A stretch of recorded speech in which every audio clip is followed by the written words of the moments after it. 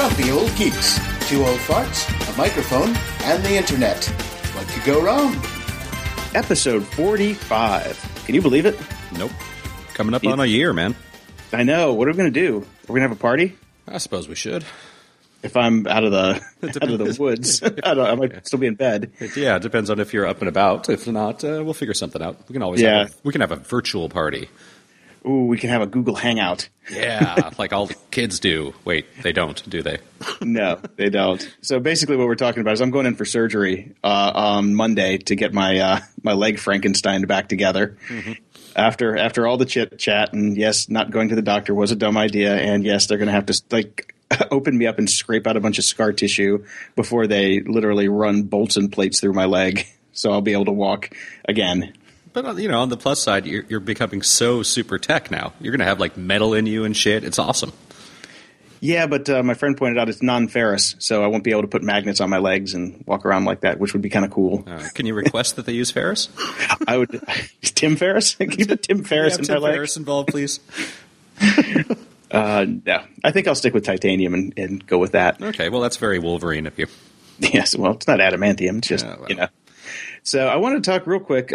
Yes. Our buddy Dr. Teeter was giving me crap about the audio quality of our show being so bad he couldn't listen to it. And I'm like, wait, what? What you talking about, Willis? And fortunately, his much smarter girlfriend, Chen, said, no, it sounds great. It's you. You are the problem here. And turned out it was him. Well, it was his app. There's an app called Podcruncher, which I'd never heard of. Just by the name, it sounds like that would actually make bad audio. Yeah, really. Yeah. So, by default, I use Downcast. I used to use Instacast. I will never use the built-in podcast app that Apple puts out because it's so damn terrible. I'm the idiot that uses that one. Yeah, it's god-awful. And I don't know what the Android folk are using, but apparently this app it tweaks our audio so badly for some reason. I don't know what it is. So if you're listening to this on Podcruncher and you think we sound like crap, go get a different app. That's all I can say. That seems to be the situation because our podcast actually sounds pretty damn good. Admittedly, we crunch it down like everybody does, and me being the audio freak I am, that annoys the hell out of me. But we really dialed this in. Our audio is good. We sound good. Levels are good. Trap is clean. The trap is clean. All right. So now, after we did the stuff on the secret app, I went and just did a little more research, and all of this anonymous, inner feelings bullshit app thing that was going around. Yes, it just reminded me of the old days, from text from last night. Remember that? It's the same kind of thing. People post their crazy anonymous text. There's another one called Whisper, which is the same thing but global. Yeah. And now there's a new one called Confide, where it's almost like Snapchat meets. Well, actually, I guess it's more like Snapchat. It's like you send messages that disappear. All this ephemeral crap that I've always wanted, but now that I see it in action, it kind of annoys me. So maybe I was my whole ephemeral social network ploy was kind of. Well, the problem is that this stuff really isn't ephemeral. It is kept on a server somewhere. These are all stored somewhere, and even Snapchat guys admitted the fact that all these things are kept. So yeah, and I'm kind of mixing apps here. I think that this might be a little bit confusing. Yeah, I really wanted to start talking about Secret, and for some reason, I don't know why I put Confide in there. That threw us off the rails. But yes, it's the Secret stuff is or the Snapchat type stuff, and the ephemeral will delete it stuff. No, that's never going to be. It's never going to be true. It's never going to happen. If it's on a computer, it's there. It can be intercepted. It's not secure. Forget about it. As far as the tell everybody your deep dark secrets app, Get Secret is not doing anything new, is what I wanted to say. Yeah. It's been done before, and the fact that they just confide it to your own social network is the creepy part. And somebody will find out who you are, even if you don't want them to. Yeah, I think we pretty much established that, and they never bothered even getting back in touch with us after that initial little attack that we had on them, so that's that. Oh, yeah, well, I think all three of us put the smackdown on them in different ways, but Bonner had the last laugh with the it's secure as email, that comment.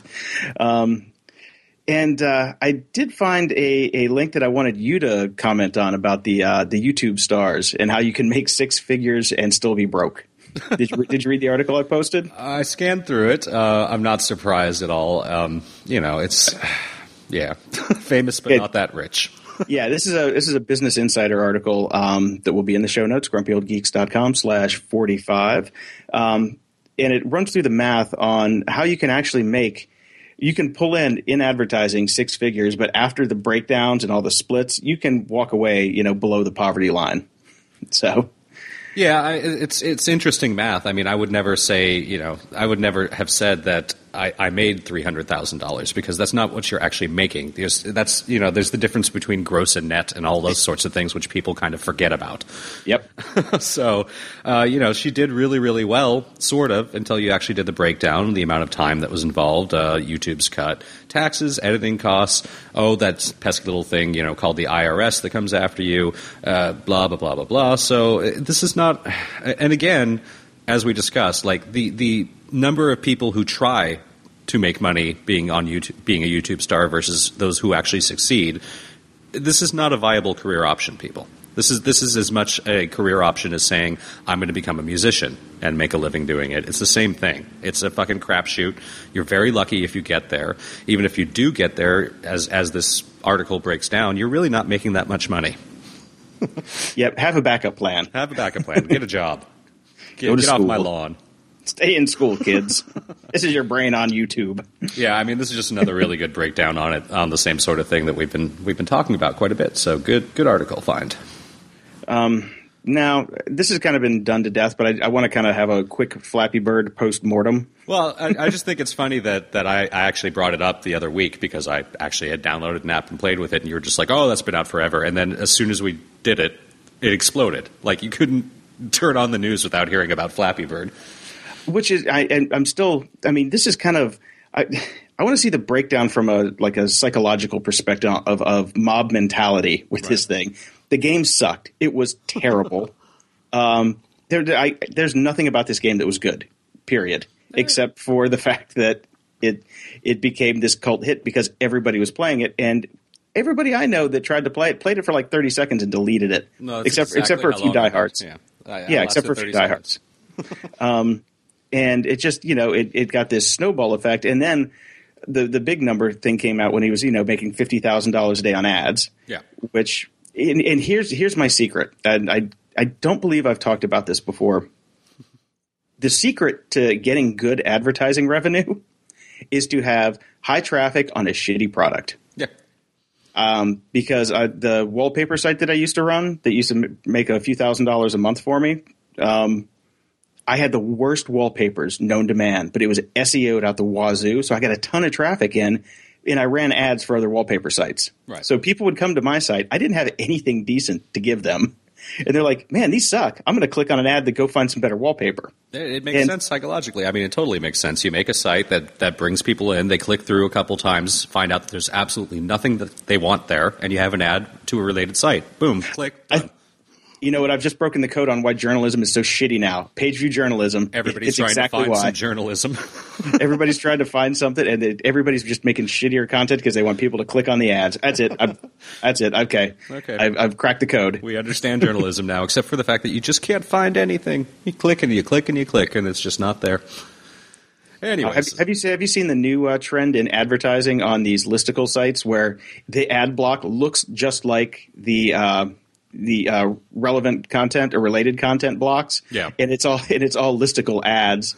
They're like listicle titles for ads. Everything is a fucking listicle now. Everything is a listicle now. And you have to pay very close attention because they'll say this block, is a sponsored block, but it looks exactly like the content on the website. Yeah. Which, as a website owner, I would never let that pass.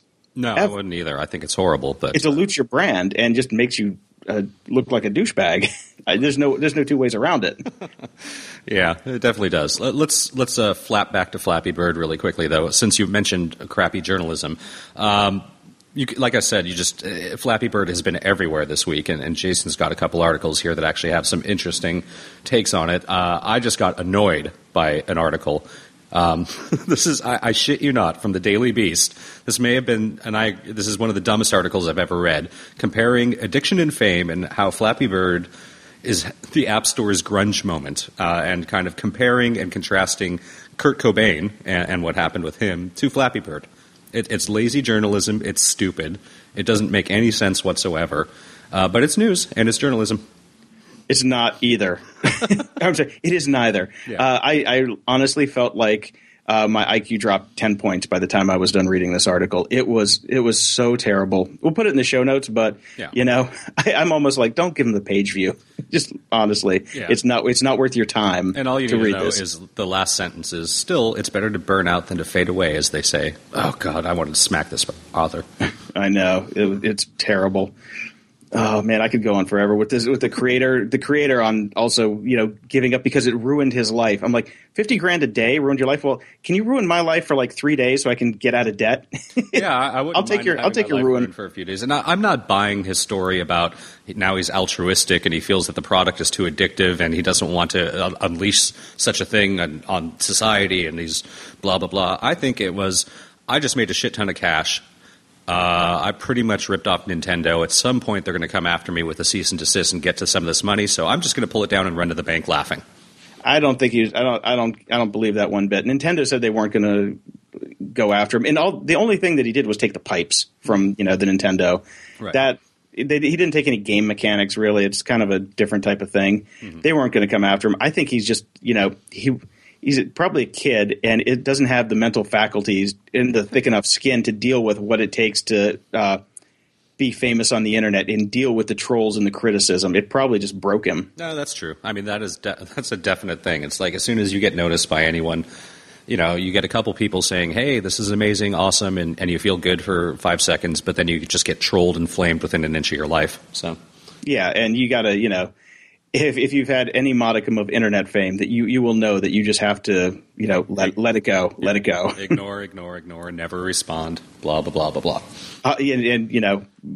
My comeback to all those people would be, I'm rich, bitch, $50,000 a day. Yeah. So. All right, well, that's it for Flappy Bird. Thus endeth the tale of the Flappy Bird. Oh, and the idiots who were trying to sell their phone with Flappy Birds on it since he took it off the App Store. No, that's amazing. I'm actually leaving. I've just left it on my phone anyways in case. You never know. You've got it in iTunes. You can always get it back. Once you bought it, you got it. Yeah. So I would like to say we are recording this on Valentine's Day. This is my least favorite holiday just because people won't shut up about it. Yes, I'm going to sit at home and do nothing and, have a Swanson's, single serving die alone dinner. And, I just want to say thank you, Netflix, because they have saved the day for so many single people today with the launch of House of Cards 2. I am not going to give a rat's ass about you happy couples for the rest of the day because I'm going to go downstairs, get like a bag of popcorn that smells like feet, and just nosh on that and watch the next 11 hours because I've already watched 2 hours today because I'm that crazy about it. I got to say thank you, Netflix. You have saved the day. Well, thank you, Netflix, for making Jason somewhat bearable today. I'm not a fan of Valentine's Day, even though I am in a couple situation. It is what it's. I've always said it's the ultimate Hallmark holiday. This is invented for nothing. My Facebook feed was an explosion of disgusting this morning. To hell with Valentine's Day. I'm not doing anything. Okay. Have you mentioned this to your wife? Yes, it's been mentioned. Actually, we're flying early tomorrow morning. As I talked about last week as well, we are also mid process of basically buying a condo here. So we have paperwork stacked up to the sky that has to be signed. We have suitcases to pack. There'll be some wine, but I do that most nights, so nothing different. All right. So how are you going to fit in any House of Cards in between packing and signing papers? There will be no House of Cards. I will be taking the iPad mini and the iPad with me to Toronto, so I might be watching it through that when we get there because it's snowing and fucking freezing there. So a lot of inside watching House of Cards, I believe, is on the cards, as it were. Yeah, nice. So we have a new feature on the website that we kind of talked about last week that we hinted that we were going to start doing. And but we actually did. Yeah, it's amazing. We followed through. I'm really impressed with us.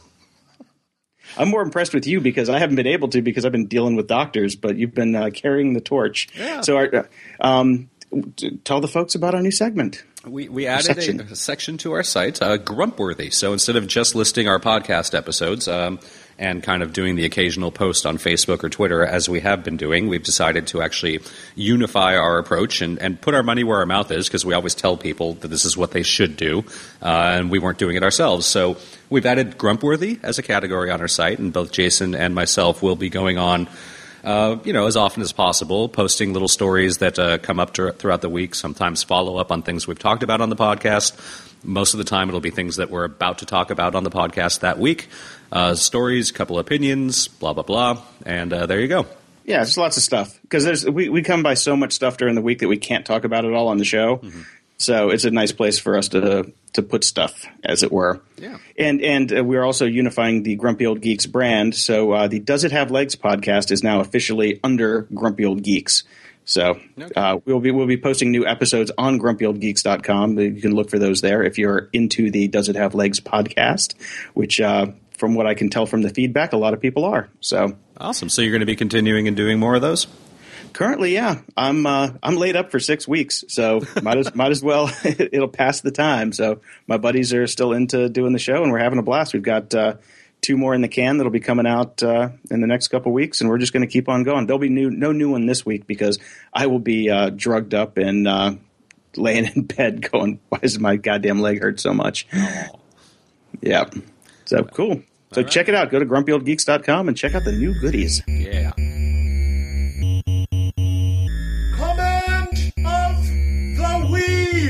Friend of the show, Hannah Ward, sent us a recommendation link on our Facebook page. The link is wherethefuckshouldIgoForDrinks.com. It's quite amusing.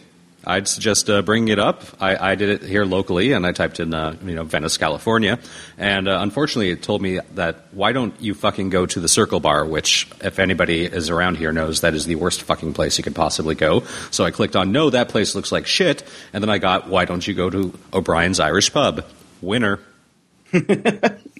So there you go. It works. Yeah, it works quite well. So I enjoyed it. It's a good little site. I'm going to try that out. I'm going to walk around when I'm traveling and keep that punched up and see where I should fucking go.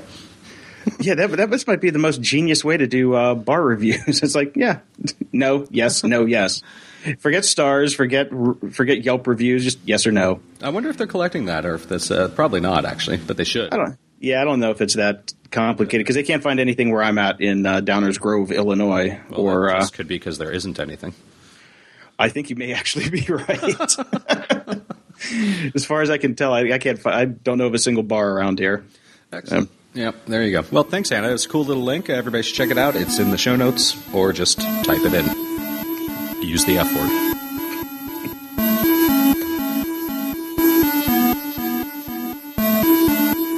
In the news. If you've listened to our podcast for any length of time, you know that we have a somewhat complicated relationship with San Francisco. Slightly complicated, yes. Jason himself has lived there, is quite fond of the city. I enjoy visiting the city. I would rather have my eyeballs scraped out than actually live there.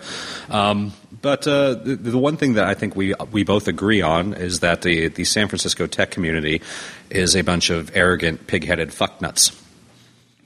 Well, do we? Okay. Well, I mean, basically we've gone from the heady days of your Bill Gates and Steve Jobs, who were somewhat humanistic, whatever you say about like Steve Jobs and his arrogance and his ego and whatnot. He actually, liked the human race and felt good about them and genuinely believed that what they were doing was actually for the good of humanity. I think that has changed. I think that, we're very much, it's a Gordon Gekko 80s style, fuck everyone, let's get the money, we're better than everyone attitude that's up there right now. We've seen that. We've talked about it numerous times on this podcast, particular speeches that some of these CEOs have made and just how annoying they all are. They asked John Oliver, former Daily Show correspondent. I believe he has his own show now. I'm not entirely sure about that. Yes, it starts pretty soon on HBO. That's why he left the Daily Show. Yeah, super funny guy. Very funny. Love him. They had him come and do the opening monologue at San Francisco's Crunchies Awards, which is a ceremony for the best and brightest in tech. And he tore them a new asshole. And I love it. We have the link to the whole speech in our show notes. Let me just read one snippet. You already have all the money in the world. Why do you need awards after that? It's absolutely ridiculous. You're no longer the underdogs. It's very important that you realize that. You're not the scrappy people that people get behind. It used to be the people who worked in the tech industry were emotional shut-ins who you could root for. Now those days are gone. You're pissing off an entire city. His delivery was a little better, but the sentiment stands. It's I was in tears. I loved this speech. It was a great bit. Yes. It was a total great bit, and the best part of all really, really good comedy is he's only kind of kidding. There's a lot of anger and truth in there. Absolutely. Yeah. I didn't know he did them previously because I don't follow the Crunchies. TechCrunch was one of those love-hate. It was kind of part of your job when you were in the startup business. You had to read it, unfortunately. Yeah. And it kind of always bummed me out.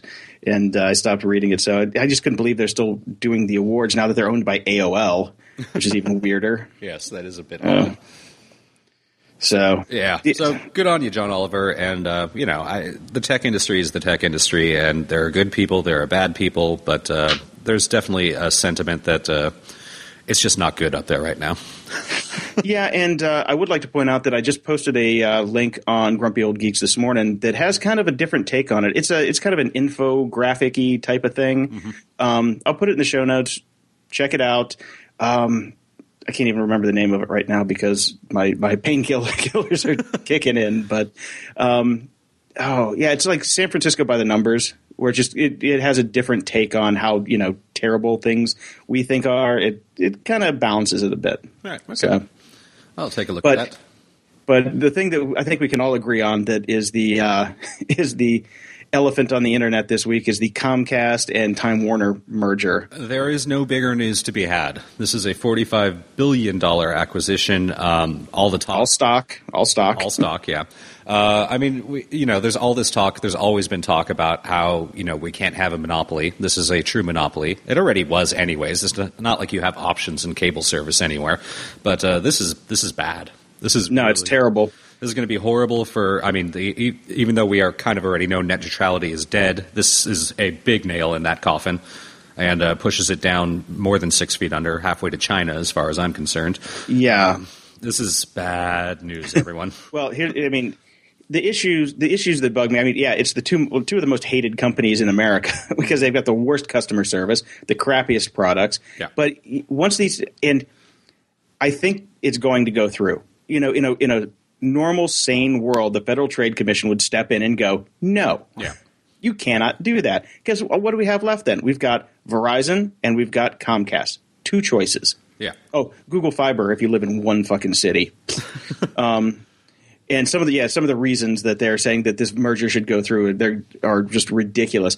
I've got about 15 links to all the great stories. There's some terrible stories, but GigaOm's been knocking it out of the park. Yeah, GigaOm has one of the best ones, and the most important take on it, which is people just automatically think this is about TV and about cable. No, this is about the internet. This is about broadband. This is about everything that we've talked about with net neutrality. This basically gives one company the ability to throttle your internet to give, to basically allow people access over other people to control the information that you see. And it's one company for the entire country.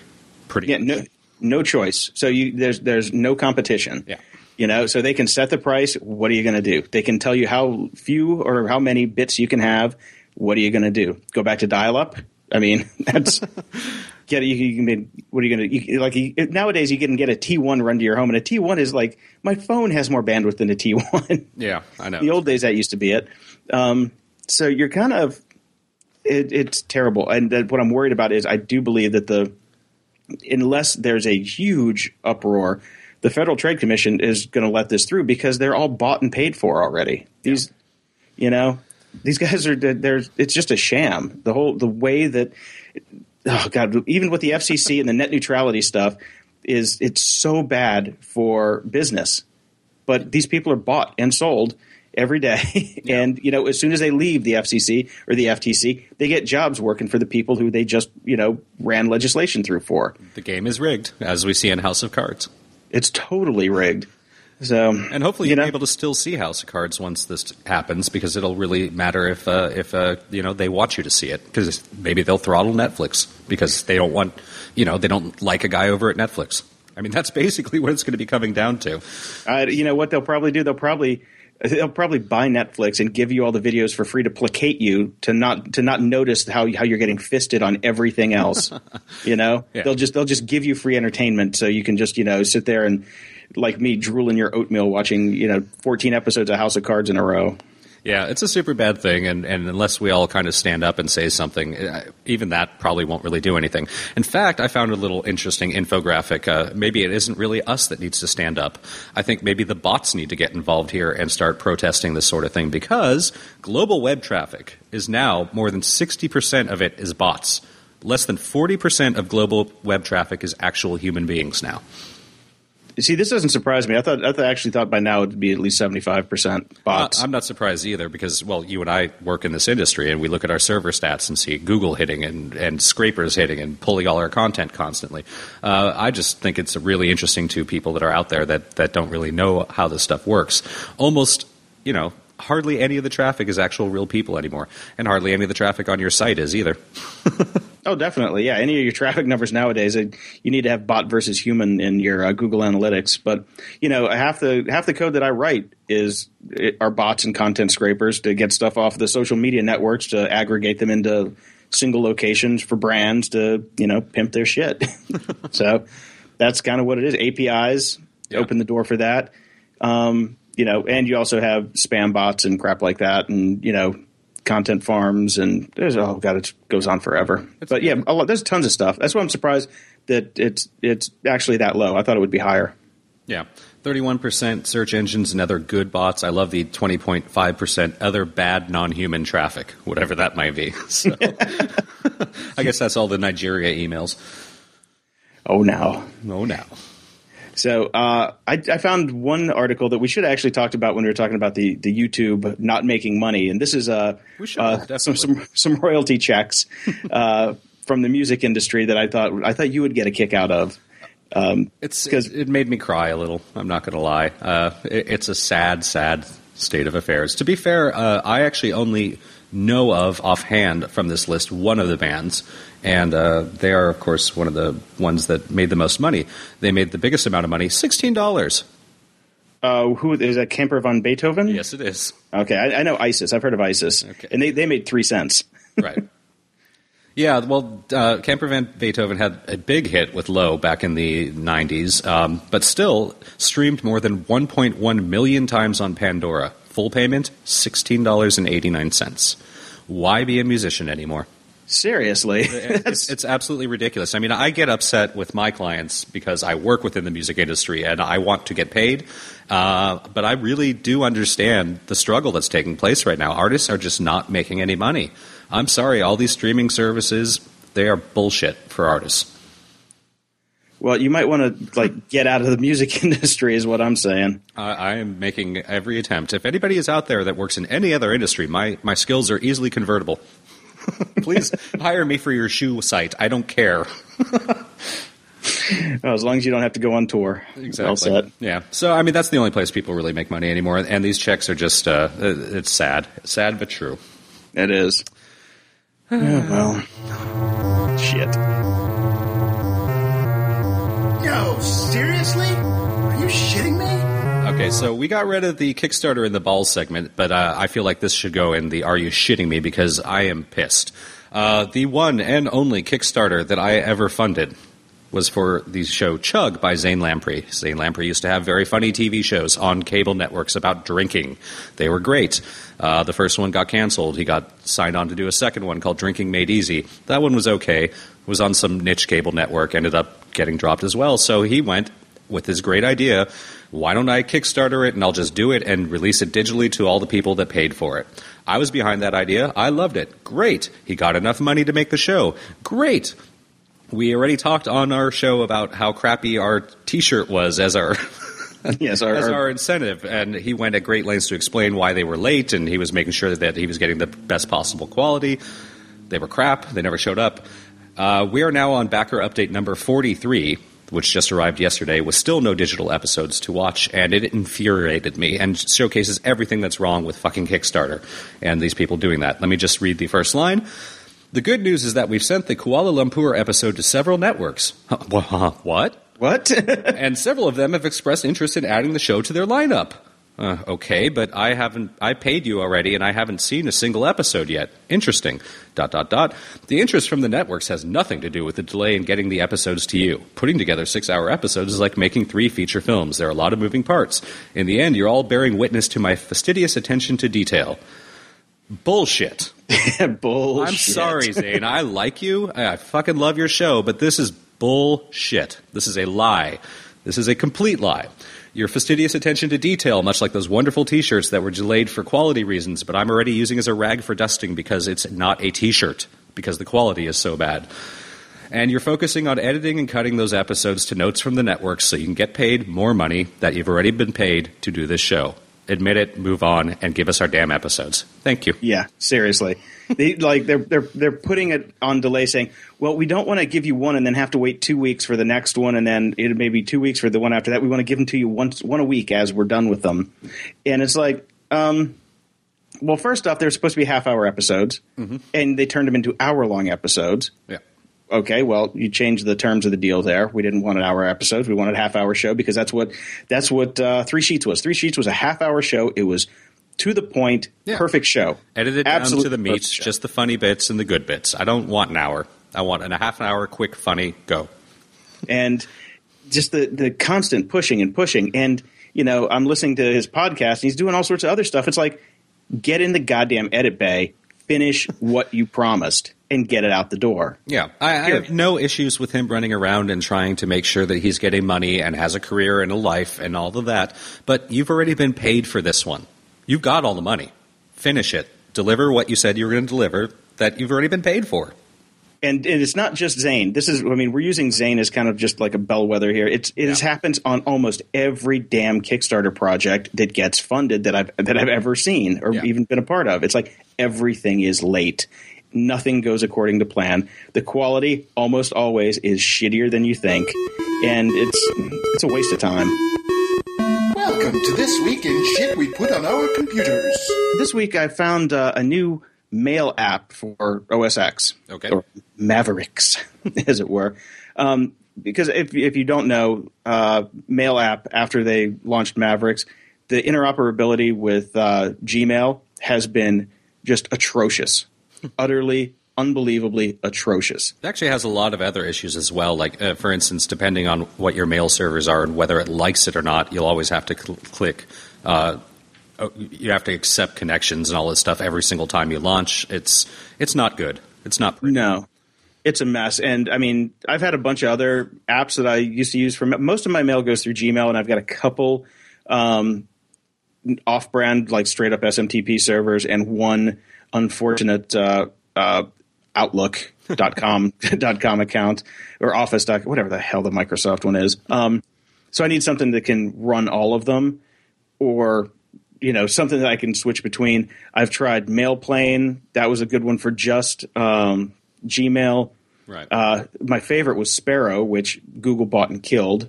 You can still get it, and they've done some maintenance releases, but it's not good enough for day-to-day use. So this week I found a new one called Unibox, which, universal inbox is pretty much what they're saying. Yeah. It runs all of the different types of accounts, like all different types of mail accounts. Every kind of account I have, it works with it. The cool thing about it, though, is the way that it does the sorting. It's not a standard inbox. Okay. You have a timeline on the left, but it's by person. So that's the novelty bit. So you can see, it's ordered chronologically, but not by thread. It's by person. So if I see like an email from like you're at the top, but then I click on the email and I can get the thread with the other people. It takes a little getting used to for sure. But man, so far it has been amazing. I love it. It's very pretty. It's very pretty. One window. There's not multiple windows. You're not going to have like 10 email windows open at any given time. It's a single window app, which is actually pretty cool once you get the hang of it. Mm-hmm. Some things took a little getting used to, and there's some things that are still missing that I'm just used to in other apps. Just like easily viewing the header source for a message, because I'm a super nerd and I need email headers a lot for some of the things that I do. And here you have to go find it and view the whole message source, which can just be nasty.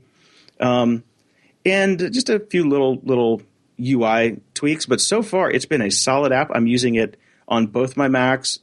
In production day to day, I've actually removed the Mail app. It took about 2 hours the first time I launched it to get all my data in, which across all my email accounts, I've got anywhere between 4 and 6 gigabytes with attachments. Yeah. But it took 2 hours to get all that stuff down.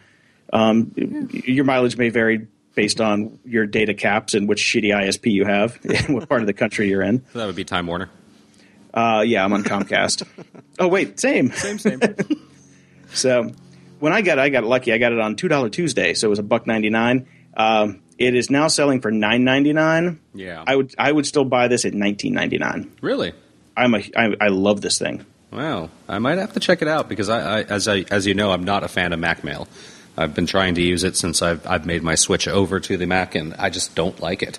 Yes, we technically just call that mail.app. Whatever. Just letting you know. Hey, man. You want to be in the club, I got to teach you the lingo. I do not want to be in the club. Don't say San Fran. Frisco. Oh, don't say Frisco either. I'll fry you in Crisco. You say Frisco. Dear Lord. Yeah, no. All right, on to your games. On to your games. Oh, my God. Threes is what it's called. It's going gangbusters. Most people have probably heard of it by now, but my God, is it fun. I hope the guy who built it can handle the pressure. I hope so, too. He's not going to flip out and, actually, commit Harry Carey. This looks like a kind of game I would play. There's a lot of it's like Tetris with math. It's like 4D Tetris with math. Plus a sliding puzzle. It is fun as can be, and it just escalates too. Once you start to get the hang of it, then it just keeps going, and then you learn strategies, you figure out things. I mean, it's hard, but it's fun, and it's quick too. And the cool part about it, there's an article that we're going to put in the show notes from Polygon.com, and it took them a year to make this very simple game, because they started out with a very complex idea and whittled it down to just the very basic simplicity of this little matching game. And I'm in love with this game. And here's the great part: it's $1.99. You pay for it, no ads, nothing.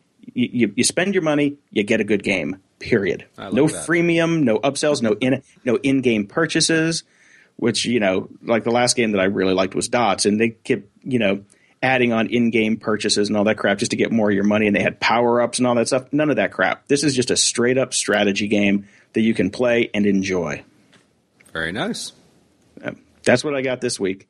You got anything? I do not have anything, but I have a call to action, as it were. Jesus. Well, I've been using Lumosity for almost a year now. They've got the commercials everywhere. They've definitely got a ton of funding, the science of neuroplasticity and all of that. Yeah, they have ramped up their ad campaign massively. Yeah. Massively. Yeah. And it's been fun. I've enjoyed it. I don't really know if it's really made me any smarter or more adaptable or faster or anything like that. What it has made me do is get really, really good at the 15 to 20 games that they have. So I'm quite good at those now. I've basically maxed out. Like I am at the top of the top on every single level for my age range and even for the age range one below me. And I'm bored with the games at this point.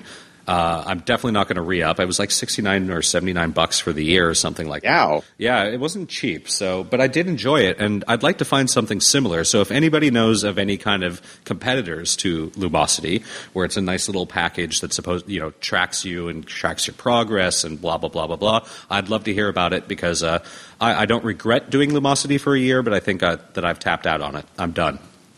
Okay. So interesting that it only has that much runway. Yeah. I was really surprised by it too.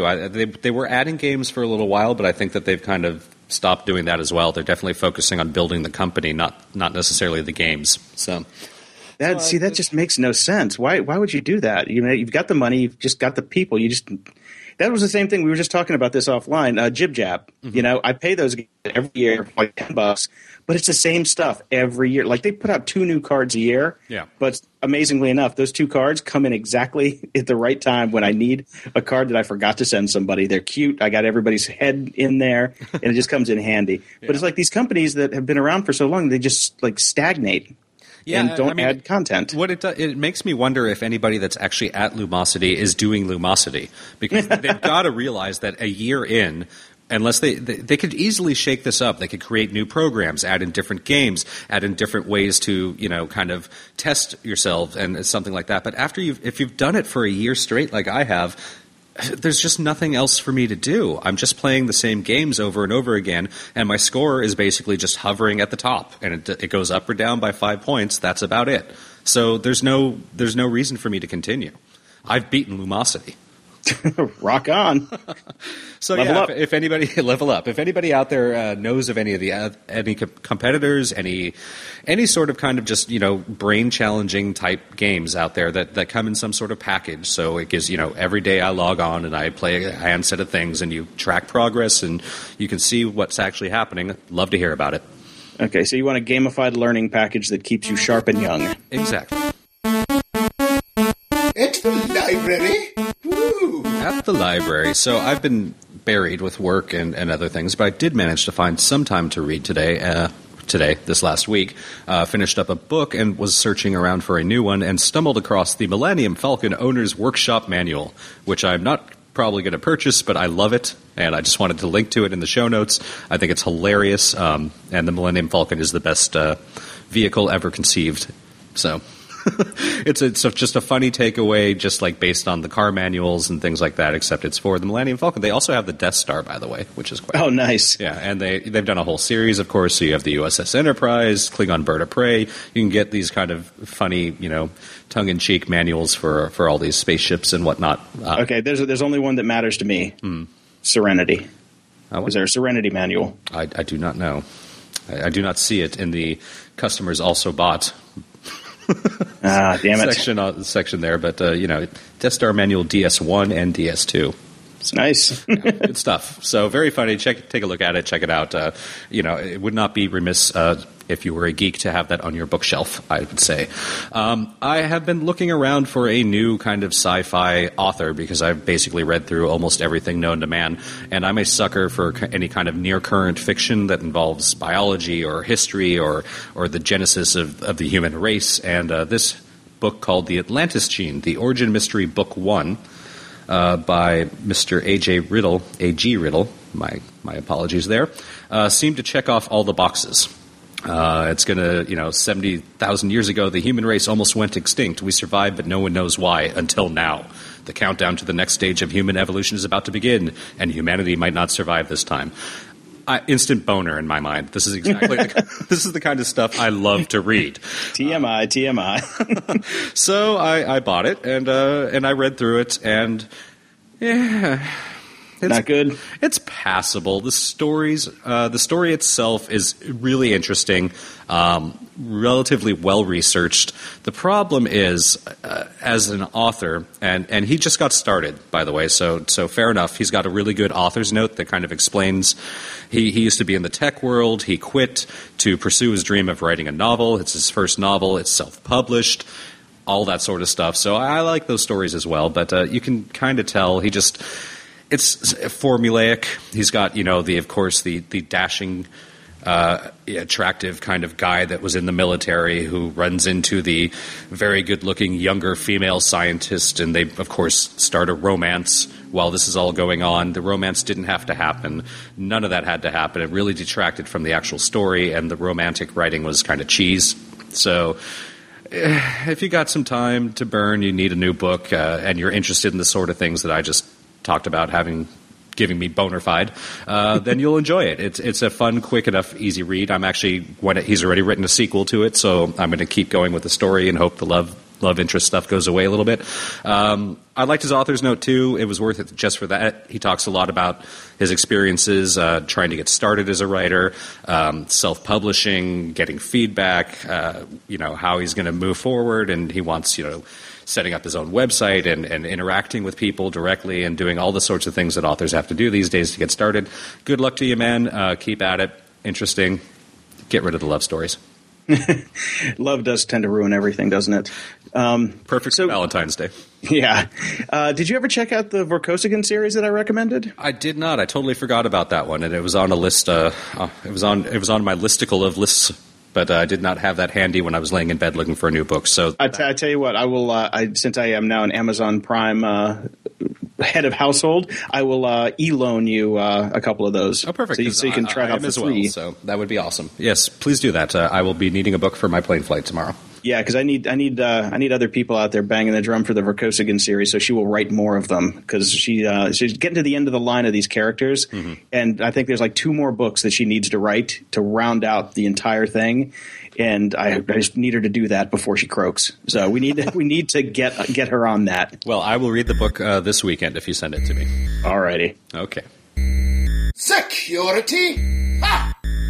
This week in security, we're not actually going to talk about anything security related except for the big protest. The day we fought back, which was on Tuesday, and where everybody was supposed to get together, put up their banners and call their peoples.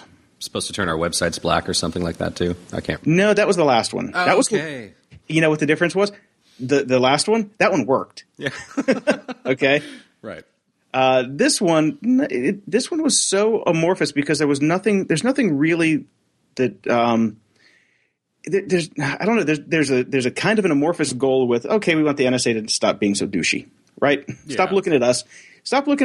Look at everybody else. Hey, world, be cool. Yeah, be excellent to each other. I mean, that's the problem with these kind of general protests. I don't think that you can be that non-specific. And it's there were a couple things about different bills that are going through to before or against those bills, calling your senators and your representatives to say vote for this, don't vote for that kind of thing. Yeah. So basically, at the end of the day, was it 37 million people saw the banner that you could put on your site with a little piece of JavaScript? 37 million. Yeah, that's pathetic. And most of that was bots. No, yeah, but whatever. But it's still, that's fucking pathetic. When you look at the people who are behind the protest, okay, Google. If Google would have put it on its own page, it'd have been in the billions. Well, nope, they didn't. Okay, if Google is behind it, and then how come they didn't participate? Well, yeah, Google, so many different companies that are quote unquote behind it. What they did this time was they made another website and shuffled people over to that. Right. It wasn't a big enough protest apparently to actually do something to their homepage beside add a banner. It's half-assed. The whole thing was half-assed. It was 301,000 signatures, 84,000 tweets. Like who gives a fuck about a tweet? Who cares about a Facebook share? Yes. Visitors. Where the rubber meets the road is, okay, 89,000 completed calls to the representatives. That's a number. That's a number that actually has meaning to it. The signatures number has meaning. Email sent to representatives has meaning. People that saw the banner, who gives a fuck? How many tweets? Who gives a fuck?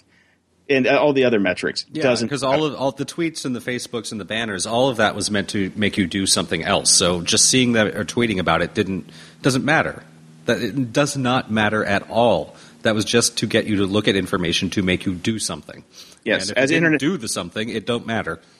As internet marketers would say, it was a step in the funnel once you're trying to close the deal. But that's the point here. Is that the whole thing came off as just like it. And honestly, I didn't participate. Did you participate? No, I did not. I don't know anybody that really did. A couple people. Oh, here's the one of my favorites. Remember Supporticons from I think our first episode when we used to give advice on how to fix the world. Like a bunch of people changed their icons on Twitter. Like, woo, great. Mm-hmm. Yeah, that's going to change the world.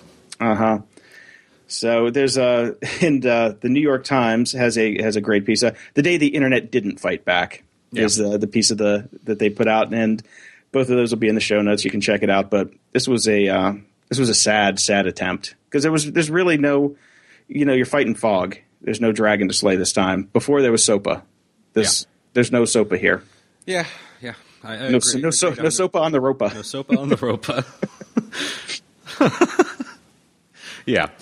I mean, it's again. I heard about it, which is well done. I mean, I heard about it even just not from doing like my own online research or anything. But again, I was like, "What? So wait, we do what for? And we're fighting what?" And I'm supposed to say, "Huh." I mean, the one thing. Well, the smart thing they did was they did have a script, so all you had to do was honestly dial your phone and read from a piece of paper. Yeah. But if honestly, if that's just a bunch of people calling and reading from the piece of paper, how many people how many others are going to be listened to more than like half a sentence in? So, and with the thousands of them, granted, yeah, they probably just, had a little counter going how many people called pro, against, whatever, and then completely ignored it because it doesn't matter because they're being paid by other people to ignore what we want. Sorry. I like how security has just become our total category where we start off strong and by the end of it we're just like, fuck it. Oh, fuck it. There was some good stuff this week that maybe I'll throw in Grumpworthy and riff a bit on that. But yeah, so far it's just I'm beat from security this week. I just look at this, I'm like, nobody gives a shit. And the funny thing is, I found an old sticker from 1990, like the late 90s. Right. It was meant to go on the back of a payphone. It like the black, the old school black handsets on a payphone. It was perfectly sized for that, and it just said, "This phone is tapped," because all public pay telephones were tapped. They could listen into them because it's it's a public telephone, and even going back that far, we knew everything was tapped and they were listening to it, and it still never changed a goddamn thing. No. And I wish I still had some of those stickers. I think I got them from 2600. Should dig them up. Very cool. I bet they're on eBay. Just try to look them up. Yeah, there's not much we can do about it. This was an unfocused, nebulous thing, and it sucks that nothing really happened, but it's also not surprising. Yeah, until we have like a real dragon to slay, we need an enemy. Nothing's going to happen. We got to put a face on this. And when that happens, then we can do something.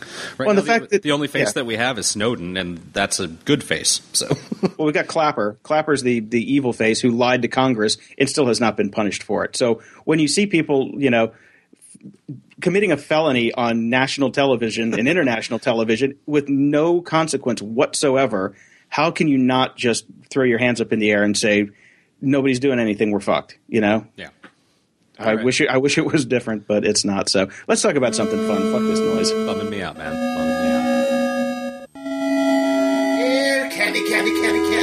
Speaking of being all bummed out, I was doing my usual listening to Adam Carolla's podcast, which typically bums me out and makes me angry and makes me want to rant. And he had on a comedian who the name's been bouncing around. I've seen skits here and there, but I've never really gotten too into him. His name is Jim Jeffries, and he was incredibly funny on the Carolla show, and so as soon as that was done, I was a little bit bored and I needed something funny to listen to. I went over to his website just like almost all comedians have podcasts now. I'm like, surely this guy has a podcast. No podcast. He does have a ton of funny videos on his site though, so you can enjoy the humor, watch a bunch of his videos, take a look at him. Very funny guy.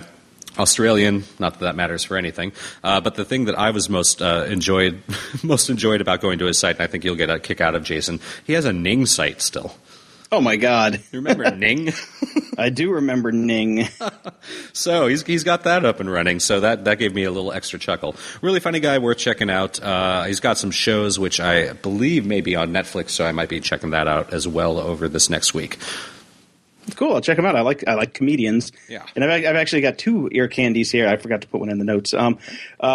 The first one, since we were talking about John Oliver and how much I love John Oliver, he has a podcast called The Bugle with Andy Saltzman. He's been doing this forever. I think they're in the 250s, wow. I believe, in episodes. Hilarious. Andy's in England. John's in New York or maybe LA now because he's all famous and getting his own HBO show. But yeah, it's a really, really solid show. I mean, these guys are top-notch comedians and they do a great show. The only problem that I ever had with it is Andy Saltzman every week has this section of puns that just drives me. I always reach for the 30-second skip when he starts in on his pun rant. Other than that, he's hilarious. John's hilarious, and it's a great show. I highly recommend it. It's just at thebuglepodcast.com. Excellent. I mean, this totally illustrates the problem with podcasts right now. There's just so many. I love John Oliver. No idea that he's been doing a podcast for years. Yeah, no idea. Yep. Yeah, well, actually, I want to tell you about one more podcast, and then let's talk about this for a little bit. The next one is our previous guest, Felicia Michaels, has a new show. She's doing the Whine, WHINE, and Cheese Party. Yes. It's a new podcast she's doing with Gene Pompa and Sean Latham and Big Juicy Carl. There's got like 2 episodes out so far. It's funny. I like it. So, okay, cool. I haven't actually listened. I know she was doing a new one. I haven't listened to it yet, but it's been on my to-do list. So go, Felicia. Congratulations. Yeah, I just happened to catch a random tweet from her that a new episode was out, but it doesn't seem like she pimps it very much. She needs to get on that pimping bandwagon. Yeah, well, I mean, like most comedians, I think she's more interested in promoting and pimping her events and shows that she's out and about doing. But the podcast kind of falls second fiddle to that. But it is unfortunate because there is no better way for you as a comedian to kind of get people into you than your podcast. So, well, yeah, I mean, it gives them it's kind of like a trailer for the show, and she's funny as hell. Yeah, she's really funny, dirty as hell too. Man, that chick is filthy. So yeah, just talking real quick about, you not knowing that John Oliver had a podcast. Mm-hmm. The podcast discoverability is so fractured right now. Nobody goes to iTunes to find anything anymore. All the other sites out there are just so half-assed, and they're at odds with each other because you look at like something like Stitcher, and they're they've got their own kind of thing going, but then you look at SoundCloud, they've got their own kind of thing going. There's nobody that's trying to do any kind of unified like Google for podcasting. Even Google sucks at it, I think what we almost need is like to bring back the Yahoo directory type of thing. Oh, totally. Just do a hand-picked directory, because like on iTunes, I got a buddy that's on he got featured on the front page for podcasts of iTunes, and almost no discernible uptick in traffic. Nobody's looking at it. Yeah. Mm-hmm. And like for Does It Have Legs, when we were on the front page for 8 weeks, I think we got like maybe 5 new listeners a day at the most. We had to do all the rest of the promotion by hand. So if there was a really good, really good directory like that was curated well, I think there's a definite hole in the market for that right now, big time. Right. I'm not going to do it. I just hope somebody else does it. No, I totally see that. I mean, definitely. Podcasts are kind of hard to find. You just I don't actively ever go out and seek a podcast. Like, I need to find a new podcast, but it's just like I'll follow a comedian on Twitter and they'll mention it, or you'll tell me, or somebody else will mention, did you know that this person has a podcast? And then I'll go check it out and take a listen. There isn't anything like that. That's something like, I'm a little surprised. Well, not surprised because podcasts are free and there's no sales to be made, but apps like Spotify or Beats Music, which has that algorithm, plugging podcasts into that kind of system, or having an app that just did that with podcasts. Oh, you listen to Grumpy Old Geeks and you listen to, The Bugle. You'll also like this podcast. Would be cool. Yeah, I mean, iTunes has a really half-assed algorithm that does that, but you have to be on the site through iTunes, which nobody likes using iTunes, as they hate iTunes. So, I don't know. There's something out there that needs to be. There's a hole in that market, big time. Dear Liza. This week in false advertising. Making the rounds on Facebook this week, ironically, were a series of videos about Facebook by two Veritasium, an isotope of truth, according to the YouTube channel. I couldn't find the guy's name.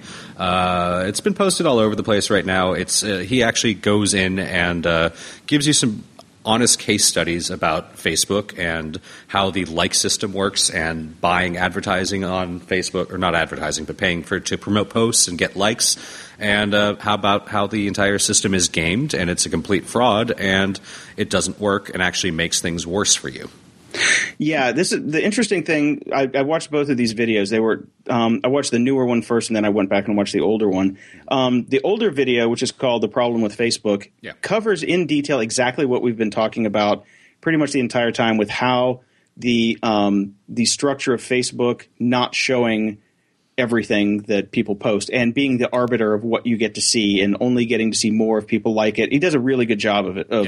Basically saying in like 6 minutes what it's taken us a year to do, and much more. He says it much more eloquently. It's a really good explanation. The second one, which I found fascinating, and he even brought up some points that I totally glossed over, was when you buy Facebook ads, you can buy likes and ads.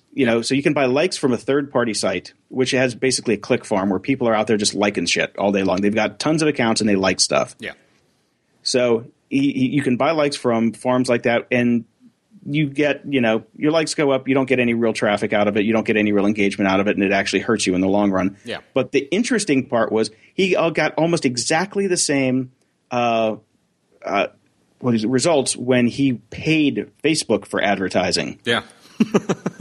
And it's I mean, if you ever think even remotely thinking about paying Facebook for advertising, you have to watch this video, because you will run screaming to the hills and say never, because it hurts your brand more than helps it. It totally hurts your brand more than it helps it. It decreases your scope. It decreases engagement. Facebook is just useless for brands now. It started ages ago when they got rid of tabs and things like that, and then all of a sudden it was metered updates, and all the people that went out of their way to like your page that actually really did want to like your page weren't getting your updates. And now they've gamed it even worse to make you try to pay for things, and when you pay for things, it actually decreases the amount of engagement you're getting with the real people. So it's a game, and it's a fraud, and it's useless. Yeah, it's a win-win for them. It's a lose-lose for anybody that's trying to actually get their message out. Nowadays, I'm telling you, take your money, put it back into the web, put it back into your web presence, build your website, build your email list, build your engagement on social networks, but do it as an aside. Social networks should be doing nothing but driving you to your website. Yeah, exactly. Yeah. Don't spend money on a Facebook game ever again. Just seriously, don't. And I make a lot of money on people that make Facebook games. I'm telling them not to do it. I'd rather you give me money to make you an awesome website that is going to have staying power, that's going to last. That brands just have to get that through their thick fucking skulls. The thing is that none of them will ever watch this video. But not even major brands. I'm talking even mom and pop shops. The guy that does shoe repair down the street. Yeah. Go, drop some money and get a Squarespace site even. Yeah. But don't put all your money on Facebook. Don't put any money on Facebook. Don't even spend the fucking time to get a Facebook account. Well, I disagree with you there. I do think you need to be there, but I agree completely with everything else. And I've run into so many clients and so many people, well, not clients, because if they were clients, they would listen to me and not do this, but people who try to engage me as a provider for them, who has said, well, why would we do a website? We'll just do a Facebook page. That's good enough. No, it's not. And now we have a video to send you to tell you why. Yeah. And the second worst is people who try and put their brands on Tumblr. Oh God, it's almost as bad, but not as bad, because you can at least have a custom URL that you can take with you. I mean, it's still a sin, but it's not a mortal sin. It's not a mortal sin. And Tumblr has its uses for certain applications that maybe you want to keep slightly off-brand, could be a little more risque or whatever. But again, main site, no. Yeah, subdomains. You can use it for subdomains and experiments and different engagement. Playing around with different engagement types. Yeah. But, man, don't put your whole fucking brand on Tumblr. Anyways. Okay. So, there it is. Go watch these videos, seriously. No, really, just go watch them. They're really good. It's interesting, and it's well-researched. And, again, because there is no transparency coming from Facebook for obvious reasons once you see this video, the only way to find this stuff out is to basically test case yourself, and that's exactly what this guy did, and it's good. All right, who's this asshole? This week's asshole is Lottie Dexter. She is the director of an initiative in the UK that's getting almost $1 million called the Year of the Code, which is an education initiative to promote interest in programming and to train teachers. It's a lofty enough goal. You're training teachers and coding. We've talked at great length on this podcast about whether everybody needs to learn how to code or not. The answer is no, not everybody does. But if you are into it, it is, you can make a good living, and it's a valuable skill set. So, yay. Okay, cool. Put some money into it. Good use of government money. Awesome. Let's get together this initiative and let's make this happen. And then the director was on Newsnight. It's a BBC current events show, kind of like NewsHour here, and basically told her that, or was interviewed and basically said that she does not know how to code at all. Not one bit, not a line, not an idea, doesn't really understand it, never did it, no experience whatsoever, not even a hello world in BASIC. Nothing. Nada. Zippo. Zero. Diddly squat. Not a fucking thing. I got you. Jesus fuck. Okay, so Which I get it. That's fine. I'm sick of that just being the way that things are run everywhere in the world. At least have a passing glance at what you're involved in. Don't just be middle management, or in this case, upper management, without even slightly having any experience in what you're managing. That's all. Yeah. No, it pretty much says it all for itself. All right, asshole. Closing shout outs. I want to come back to your lumosity bit. Okay. One thing that we used to have when we were kids was the IQ test, which I believe has been invalidated and people don't use IQ anymore for anything. Is that true? My understanding is that it's not considered real science anymore. Or it's not an appropriate gauge. There's too many different factors that go into it, including upbringing and just a whole list of things that invalidate it. But they're very popular online still. People take them all the time.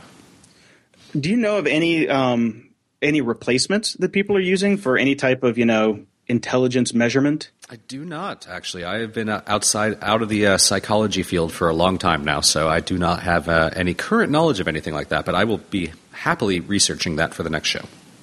Yeah, I'd appreciate that because, long ago, I tested very high when I was in school back way when, and passed all my crazy Mensa exams and all that stuff, and I haven't paid attention to it in a long time. Yeah. And your lumosity thing kind of got me thinking about it again. And also just I've got all this spare time with being down with the leg thing. I'm just going to be, stuck in bed writing a lot. And I thought, if there's anything cool that I could do to kind of get back into that kind of, nerdy brain world, as it were. Yeah, trained in the brain. I'm a big fan of that sort of stuff. As lame as it sounds, and yes, it's a large part of it is the beer. I love my weekly pub trivia quiz.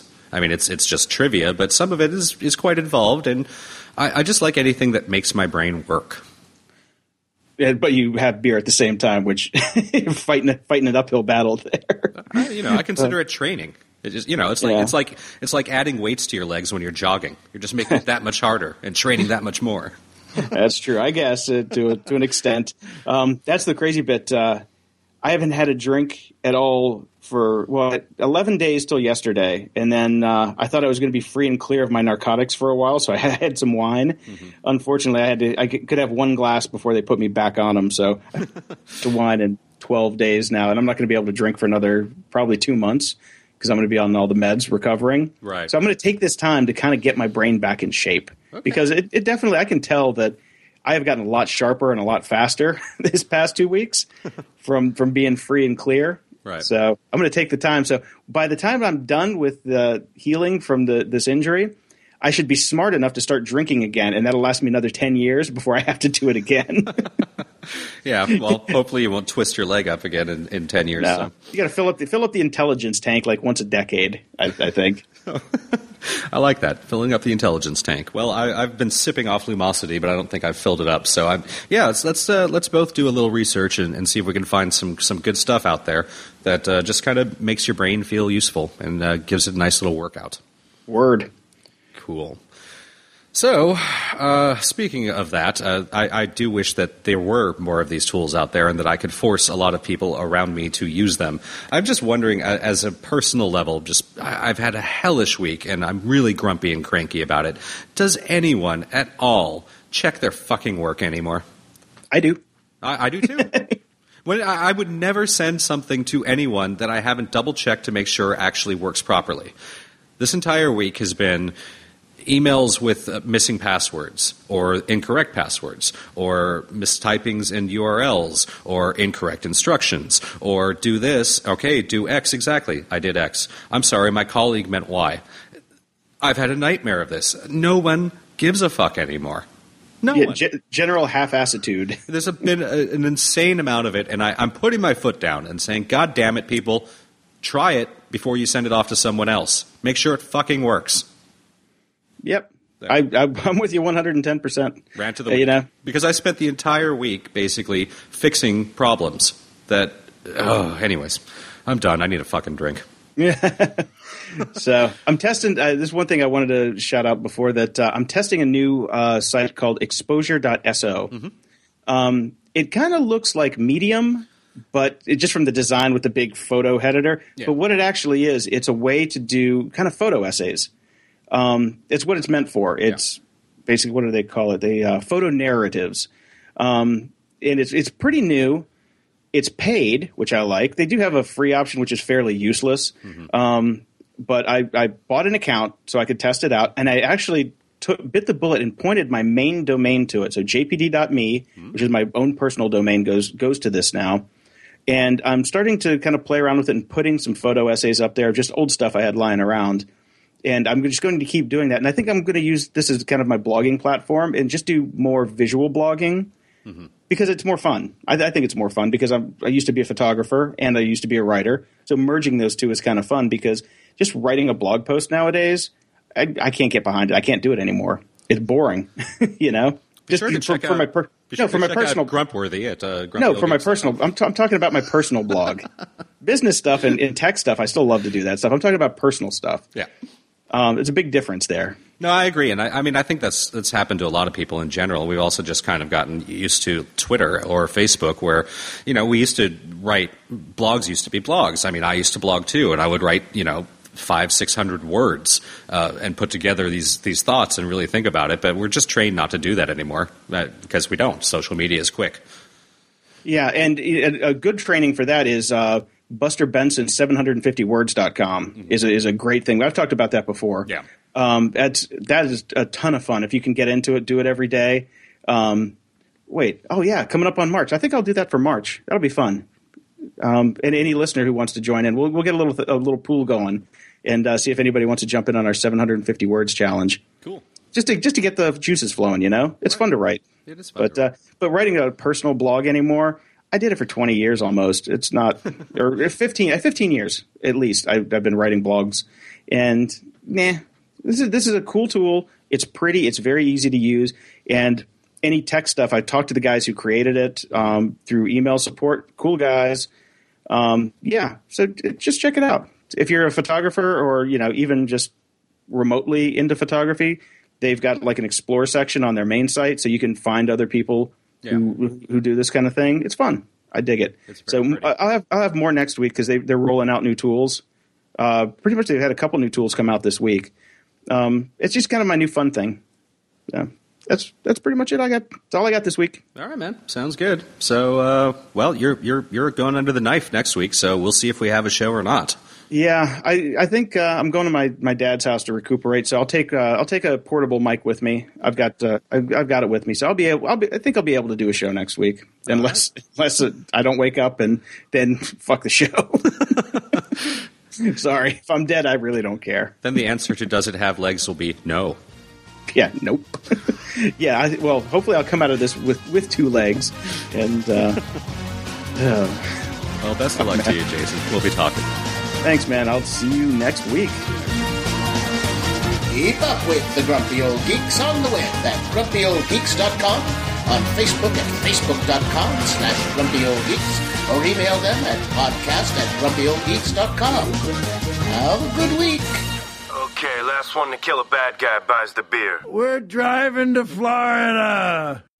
You know how to book flights and hotels. All you're missing is a tool to plan the travel experiences you'll have once you arrive. That's why you need Viator. Book guided tours, activities, excursions, and more in one place to make your trip truly unforgettable. Viator has over 300,000 travel experiences to choose from. Everything from simple tours to extreme adventures and all the niche, interesting stuff in between. So you can plan something that everyone you're traveling with will enjoy. Real traveler reviews give the inside scoop from people who've already been on the experiences you're considering. So you can plan with confidence. Free cancellation helps you plan for the unexpected. And 24/7 customer support means you can travel worry-free. Download the Viator app now and use code Viator10 for 10% off your first booking in the app. Find travel experiences for you. Do more with Viator.